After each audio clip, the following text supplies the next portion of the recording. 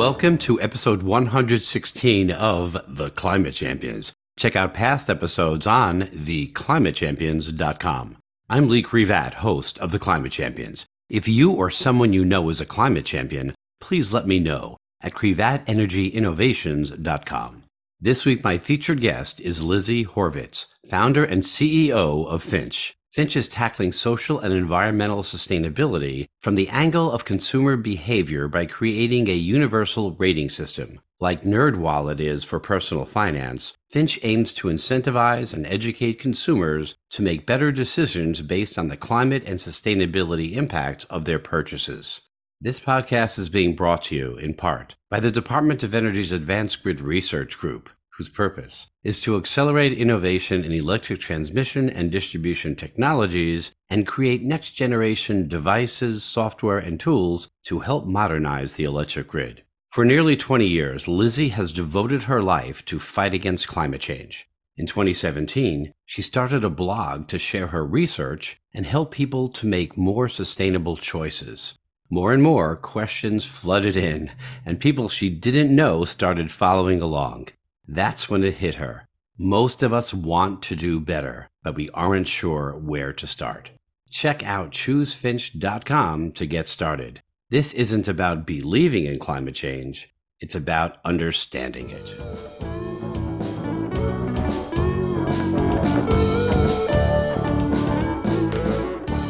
Welcome to The Climate Champions. I'm Lee Crevat. I'm here with Lizzie Horvitz, founder and CEO at Finch. Lizzie, welcome to The Climate Champions. Thank you so much for having me, Lee. Can you talk about your motivating moment? Yes, I can. I was 16 years old and I'm from Cleveland, Ohio, just outside Shaker Heights. And I had the opportunity to live off the grid in the Bahamas for a semester. And it was there that I really found my passion for climate change because we lived on solar panels, a wind generator. If it didn't rain, we weren't allowed to shower. And this was 2004. So as you probably remember, climate change obviously was well known at the time among the scientific community, but it wasn't discussed nearly to the extent that it is today. So I barely knew about it. And I saw the solution before I fully understood the problem. So I was able to understand how we could all live in a more beautiful way off of our dependence on fossil fuels and in a more localized environment. And it wasn't this sort of doom and gloom that a lot of people have when they're first exposed to climate change. Yeah, I'm pretty doomy and gloomy. All right. So what are your personal drivers for making things better? Well, I would say it's two different areas. The first is, how do we speak for communities and wildlife that can't speak for themselves, right? So that is all the animals that are hugely affected by climate change that don't have the opportunities to have air conditioning or food from the grocery store, et cetera. How do we protect them? And with that comes, small island communities of people who are being seriously affected, who are now climate refugees, who are really not having the impact that the United States is having, but seeing the effects in a huge way. And then the other that really keeps me going is just the opportunity for innovation. I think there are so many ways of working that are antiquated, that are ripe for disruption. That's probably why I went into entrepreneurship as well. And climate progress is a really exciting opportunity to sort of shake things up. When you meet people that don't believe the facts around climate change or don't understand them, how do you convince them otherwise? My feelings on that have evolved quite a bit over the years. Initially, I would spend a lot of time trying to convince them in ways that helped me think about it. But what I've learned, particularly in working in companies where people have differing goals, you have to speak their language in whatever that is. And so if you're talking to a hyper-conservative person, you talk about the economic impacts and how solar energy actually does create more jobs than the Keystone Pipeline. You have to really speak their language to say, do you know how many, elephants are extinct or how many tigers are left on the planet? That doesn't really help people who aren't even thinking about it in the first place. But to be quite honest, I don't spend a lot of time talking to those people anymore just because it's exhausting and they are so in the minority. I don't think it's worth our time to be trying to convince people of something that's right in front of you. I'm there too, and I made that same journey where it just doesn't make sense anymore. It's not going to change anybody's mind and it's not worth the time. How do you and how does Finch mitigate climate change? there are obviously so many different ways to mitigate climate change. And if there were one silver bullet, I think we would have already found it. So the way that Finch does it is through people's individual consumption. I started Finch because I had so many people coming to me saying, how do I make this impact in my personal life? And I didn't know where to direct them towards. There were so many sort of resources online, and you didn't know if it was an academic paper, it was hard for people to understand. If it was a blog, who knew if they were being sponsored by a company that they were promoting, et cetera. And so I really wanted to find a way to explain where the impacts were in certain product categories and what to avoid and what to really lean into. And so what Finch does is rates products based on a variety of attributes ranging from what's the likelihood that this will shed microplastics, what's the human health impact, of course, what's the carbon footprint, and we give it a score between 1 and 10. And then when you're shopping, right now it only works on Amazon. When you're shopping on Amazon, you are able to look at a product, say a body wash, and we'll say, okay, this gets a 6 out of 10. Here are 3 alternatives in case you're interested in making a better purchasing decision. And that really gives people the power to make these differences on an individual level. And hopefully the goal is this will all trickle up to these companies where we'll be able to say, hey, X company, you're losing market share to this better company because you have a worse score. Let's work together to improve your product. And so really the end goal is that these companies are learning that consumers really care about this and they're able to make better products. Yeah, I've talked about this before, that I go on Google and I look at travel, and it tells you what the most efficient from an emission standpoint, what the best way to get from point A to point B is, but often it's the most expensive way too. So you have to have a decision to make, the dollars versus the emissions. So it'd be nice when those things align. Yes, absolutely. And I think you're right. In many categories, that's still the case. But we always argue that point a little bit because we've been really surprised at that not being the case in a lot of scenarios. Sometimes we're recommending products that are less expensive so you can save money. Sometimes we're recommending products that just last longer. And so they might be more expensive up front, but you'll actually be able to have them for 5 years instead of 2. And so that's been really fun to sort of look at the details of maybe this isn't always the case that it's more expensive. So that's on Amazon Shopping right now. It's on Amazon Shopping right now, and we'll actually be on Microsoft Bing Shopping in about a month. And when's Google coming? Google's going to come soon, hopefully. I hope so. I really do. I think it's a great product. Very excited. Thank you. What's your prior background? How did you get here? So since this semester, when I was 16, I really have dedicated my entire career towards this. I went to work at an environmental nonprofit called the Natural Resources Defense Council right out of college, where I was working in the New York program, so doing a lot of agriculture, fracking, energy work. And I realized early on in that role that I think the largest problems will be solved in the private sector. I think you obviously need government and NGO support, but a lot of the milestones, in my opinion, will be happening in the private sector. And so that took me to business school, where I got an MBA and a master's in environmental management, really focusing on what can these large companies do to reduce their carbon footprint. And then I worked at Unilever. I was on their supply chain team and then on their sustainability team. And that just was incredibly eye-opening, learning how Axe body spray, Dove soap, Ben & Jerry's, you name it, makes decisions around climate and sustainability overall, social and environmental. And then I switched into the entrepreneurship world and was chief operating officer of a company based in Southeast Asia that helped mitigate single-use plastic in the to-go industry. And then COVID hit, and I realized I'm not going to live in Southeast Asia during COVID. And I had this newsletter that was sort of Finch related for the past couple of years, and decided this is as good a time as ever to start my own thing. What did you learn at Unilever about how they make decisions about this type of thing? One of the most interesting insights that I gained from Unilever is that it's great to have a Paul Pullman at the helm. We felt very lucky that we had a CEO who lived and breathed this every single day. You really can't get a lot done without the C-suite buying in. But what's actually more important is to have those middle managers bought in, because they're the ones who are coming into work every single day and making the biggest impact. They're actually doing the bulk of the work, right? And if you have a lot of people who have been there for 30 years and they're just trying to get a paycheck and go home to their kids, which totally understand that, There are plenty of people like that, but that is not going to move the needle. And so you really need buy-in from those middle managers who are then telling the younger people who really want to do this work, this is how we can make this happen. And so I think that was one of the most interesting insights to understand how within a large company that really values this, you get everybody to make these changes. The other thing that I learned is that sustainability is so decentralized. And so when we're figuring out what brands to partner with and how companies make these decisions, it really depends company by company, right? So at Unilever, I was actually, when I was on the sustainability team, I was based in the communications team. And that doesn't mean that we were just greenwashing and talking about it. That just means that everybody else felt empowered to do a lot of the sustainability work. So the only people who had sustainability titles were actually on the communications team. In some companies, that's supply chain, and some that's innovation.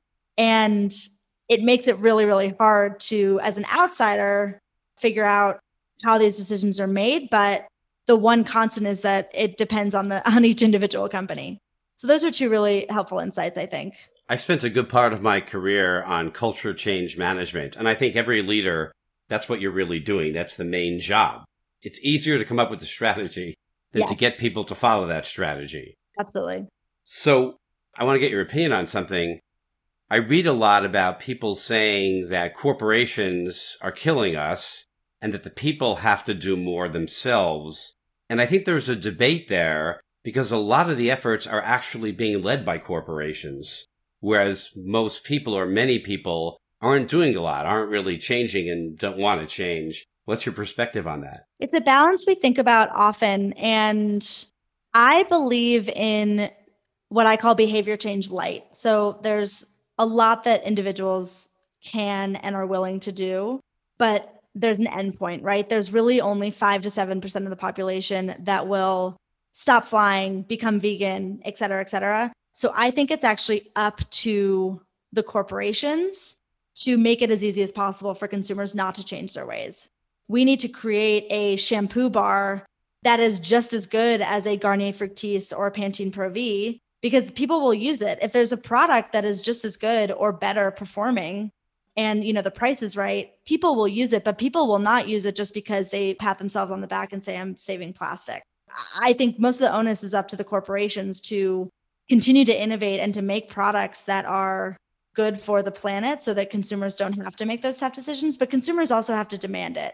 It's not enough just to say, vote every 2 years or use, metal straws. There's plenty that consumers can do to make an impact. Yeah, it's really a partnership, right? The corporations have to provide the product, consumers have to buy the product. And of course, making a great product helps, but having the consumers motivated because they understand what's going on with climate is certainly helpful. Exactly. Yes. And I think also, the other pushback that Finch gets sometimes is climate change needs to be solved on such a higher level. It's, we need to shift to microgrids and get our dependence off of oil and all of these huge geopolitical big topics, which are far beyond what an average consumer can have an impact on. But I think, as I said earlier, there has to be a mix of all of these solutions to create the world that we want to live in. And we can't just say, it's someone else's job to fix. Can you talk about setbacks that you've had in your career? I would say Unilever was a particularly interesting time. I, after graduate school, decided to go into a supply chain role because for a couple of reasons. First, I think to do what I'm doing now, I needed to understand how a company operated outside of the sustainability world. So how these decisions were being made, having nothing to do with our climate goals. But I also knew that to be head of sustainability at Unilever, which 7 years ago is what I really wanted to do for my whole life, you weren't going to get that job externally, right? You had to be within the company to get that. And so that was sort of a foot in the door.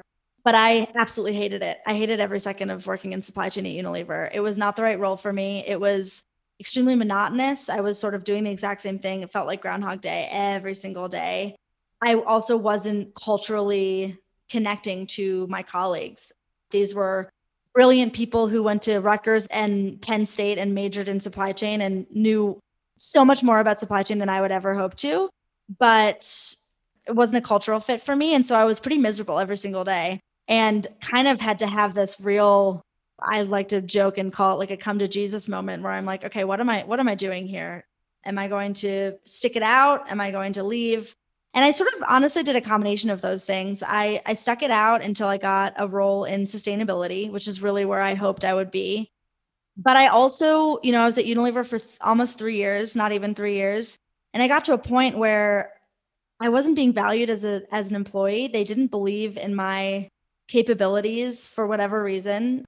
I had managers who were not encouraging me to take it to the next step. And I think within a company like Unilever, which has, almost 200,000 employees, if you don't have a mentor who's really looking out for you, you can really get lost. Nothing bad about Unilever specifically. I still think they're a phenomenal company, but I was not being protected in a way that would have helped my career a lot. And so I just at some point threw in the towel and said, wow, for the past literally 10 years, I had been dreaming of being a sustainability lead at this company. And it just wasn't at all what I was expecting. And so I think that was a setback for me because I sort of had to go back to the drawing board and was like, well, if not this, then what? Like, do I go into entrepreneurship, which I've literally never taken a startup class in my entire life or worked at a startup? Do I go back to the nonprofit world? Like, in many ways, it was a blessing because I was able to sort of brainstorm what my next step was. But it was also incredibly scary to realize that what you had thought your whole career would be was not the case at all. It's a great life lesson that sometimes a job or a life situation isn't a great fit. Yes. But that doesn't mean other situations won't be a great fit. You can launch an amazing career from something that doesn't go very well. I know a technical writer who just wasn't getting along with his team. He left. He started his own company. Hundreds of people work at that technical writing firm now. He just had to find the thing that got his juices going. Exactly. It's getting your juices going. And I also think there's a really big difference between confidence and arrogance and that I like to talk about. And I think arrogance is when you think that you can do a better job than anybody else. And there's no advice that you can get that you don't already have. Confidence is just believing in yourself and knowing like, I need some help to get where I'm going, but I can do it. I feel lucky that I had that confidence to, at some point at Unilever, say to myself, I deserve better. Like I deserve to be working with people who value my opinion and value my work. And I'm not getting that right now. And so I'm going to opt out. And I think a lot of people in my position, unfortunately, probably tend to stay in those positions longer than they should. I just think that's great advice. And I like the comparison of arrogance to confidence. I think it's right on. Thank you. Since I made you talk about your setback, tell us about the biggest successes you've had that you're most proud of. Certainly, Finch as a whole has been more successful than I would have ever imagined, not in necessarily the ways that people think about in terms of revenue and sort of traditional success factors, but I'm measuring success by, am I waking up with my team every day and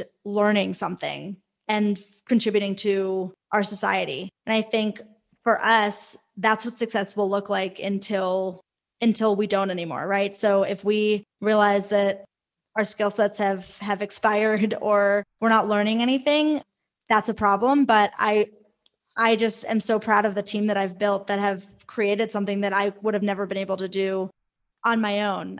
Specifically, something that sticks out that just was one of the coolest things that's ever happened is that I reached out, we're an extension company. The most successful extension out there is Honey right now. They were bought by PayPal for about $4 billion, I believe.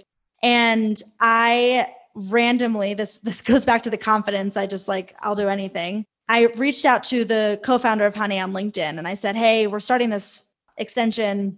Would you ever have the time to chat with us on sort of best practices, ways of working, et cetera? And shockingly, he responded. He said, this is an idea that Honey's thought about internally for quite some time. I'd love to hear what your take is. And so we were just expecting to sort of have a dialogue back and forth where I could learn from him. And what ended up happening was after 12 minutes of us explaining what Finch was, he said, are you fundraising right now? And we said, yeah. He said, I'll give you $50K on the spot. He just offered to give us funding. And that was the easiest fundraising call I've ever had. It's the easiest I've ever heard thousands of. And thousands.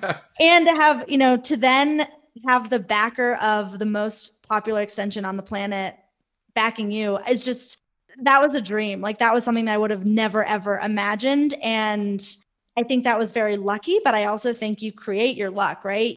A lot of people would have said, I'm never going to hear from Ryan Hudson, who has millions of people knocking on his door every single day. So what's the point of even reaching out? And we had no mutual connections. We had nothing in common at all. And he just happened to check LinkedIn and responded. So that was insane for us. I love LinkedIn for that reason. Yeah, me too. Interview many great people through LinkedIn and set up meetings and made big business deals. So yeah, exactly. Can you talk about what an extension company is real briefly? I think some people might not know. Absolutely. So on your desktop, we use Chrome, but this also can work for Safari or Firefox, whatever browser you're using. You can add what's called a plugin and you download. So if you go to ChooseFinch.com, you download this plugin. It's a one-time thing, kind of like an app download, but on your desktop. And then the beauty of it is that every single time you use Amazon in the Finch scenario, a little button pops up and says, this product gets an X out of 10, whatever I said earlier. And so the beauty of it versus an app is that it's just there. It's on your browser. It's always working. And so whenever you're on Amazon, you don't have to remember, oh, I should check the Finch score of this. It'll just pop up on its own. And we know we need a mobile solution. We're working on an app,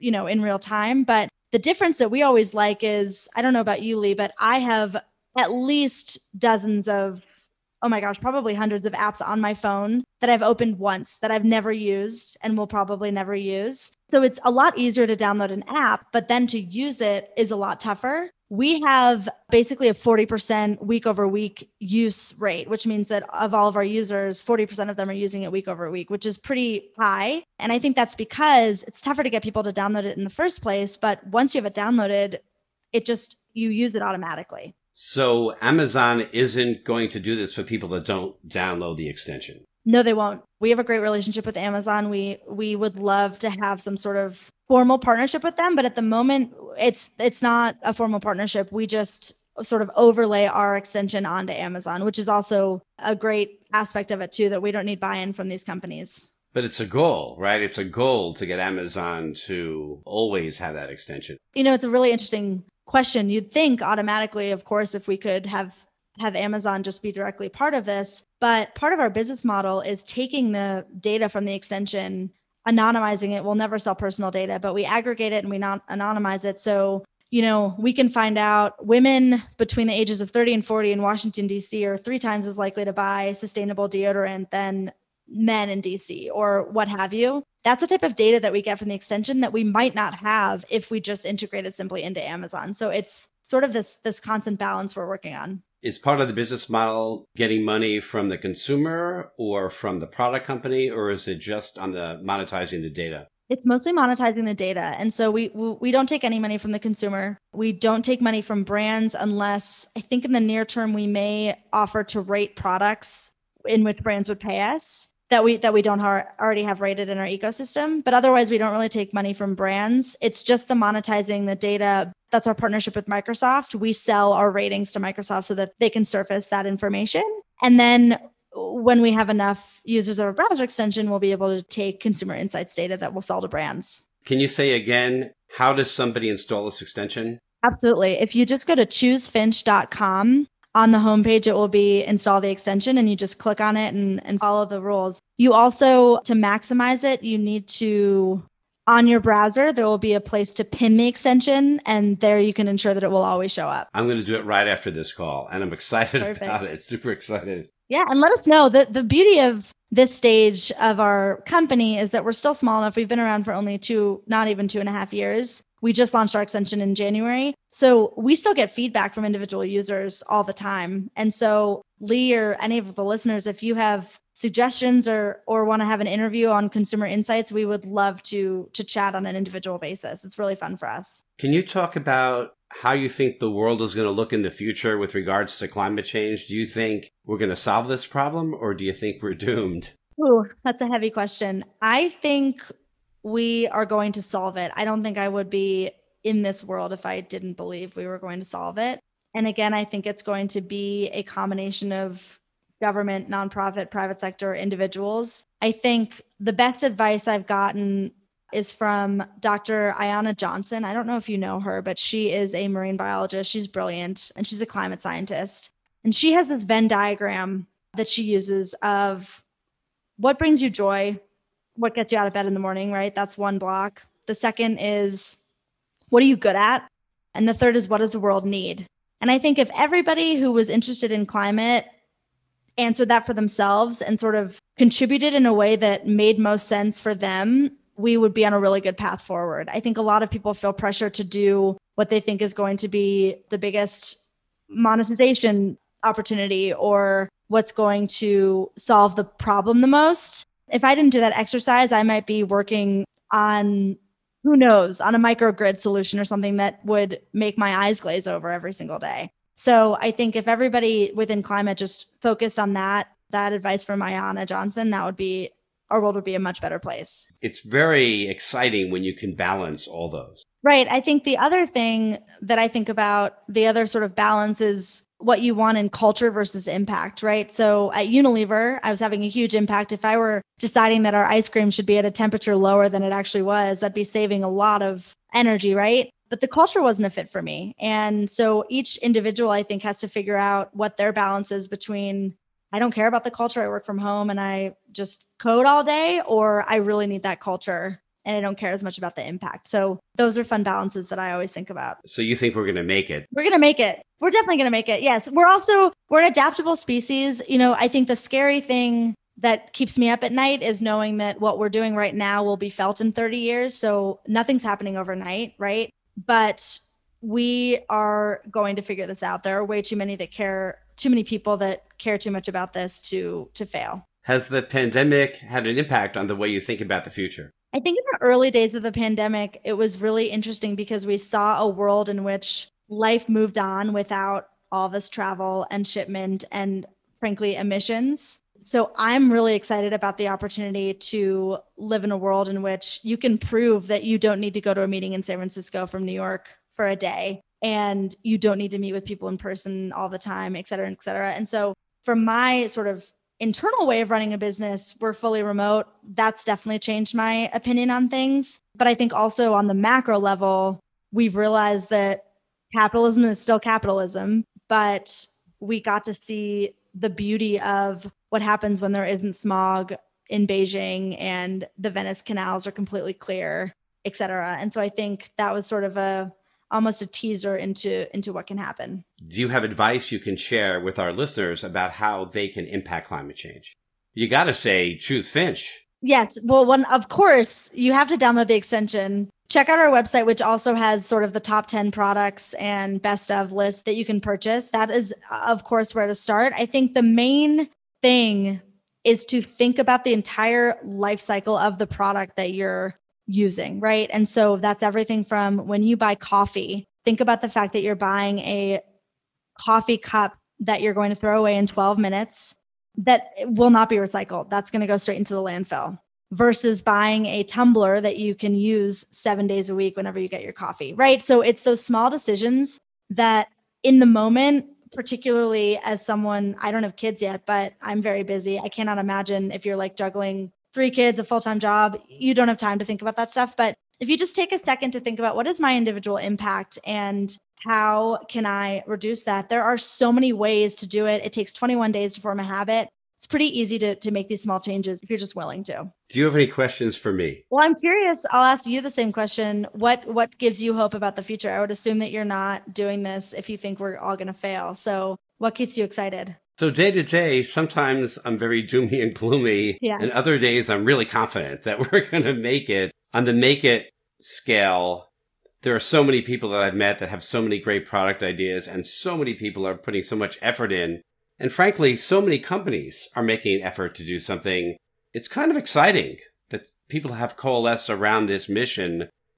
I guess what makes me think it's maybe not so good is that I do think we're running out of time. You said we're not going to wake up tomorrow and have things be different. But in the Northwest, Pacific Northwest of the US, people went to sleep and woke up to 115 degrees or something last year. Right. It snowed in April in Portland, where I moved to. So things are changing fast. And I guess I don't know if we'll run out of time. And I don't even know what I mean by that, to be honest, because it's clear we're already having people die because of climate change. And that number continues to grow. So the impact is here and growing. I guess for me, the question is, how bad is it going to get before we see improvement? And I think it's going to be a while because that's how humans are. Yep. That's my sad statement. I totally understand that. And on that somber note, I'm going to wrap this up with a wrap. Before you understood climate issues, you saw that we could live green. You got excited about what you saw when you were only 16. When it didn't rain, you couldn't take a shower. And I'm sure there were other dramas. You learned about climate change firsthand when you were in the Bahamas. One of the reasons climate solutions are something that you seek is because of the animals and communities that can't represent themselves. For them, you want to speak. When people didn't understand climate issues, you would fill in the holes. You try to speak their language, understand their goals. When it comes to climate impact, you wanted to do abating. So Finch teamed with Amazon to provide a climate product rating. You worked in corporate America to get experience, a true climate change believer. You learned how they made decisions, at least at Unilever. You compared people that know it all, that show their arrogance, versus people that know they can still learn but do it with confidence. It wasn't easy. It wasn't a cinch, but you're doing great with your startup. It's called Finch. I want to make sure I don't forget to mention, go to ChooseFinch now and download the extension. Corporations and people must partner. When you have a chance, take it. Your prediction is that we are certainly going to make it. Each day, look for an opportunity. Be sure that you nab it. It only takes 21 days. You can form a new habit. You gave us so much great information. It made me kind of dizzy. Thank you and good luck. I'm rooting for you, Lizzie. Wow, mic drop. That was so cool, Lee. Do you do that for every single one? I do. I've heard them before, but that was amazing.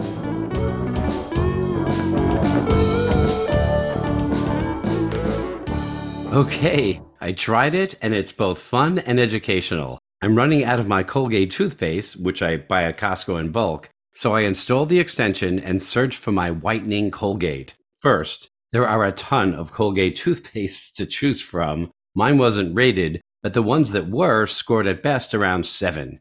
On Amazon and on the ChooseFinch website, I found that Tom's had a product rating of about 9. And luckily for my frugal self, Costco now carries Tom's. It is time for a change. If you have comments or questions about the podcast, visit my website at crevatenergyinnovations.com and drop me an email. I would love to hear from you. And if you're enjoying the Climate Champions podcast series, please subscribe. Rate it 5 stars if you're an Apple user, and tell your climate-concerned friends about it.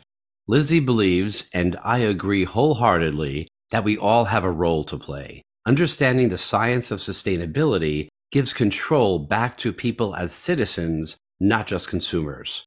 Join us.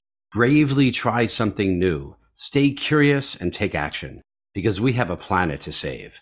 This isn't about just believing. It's about understanding and helping to mitigate climate change.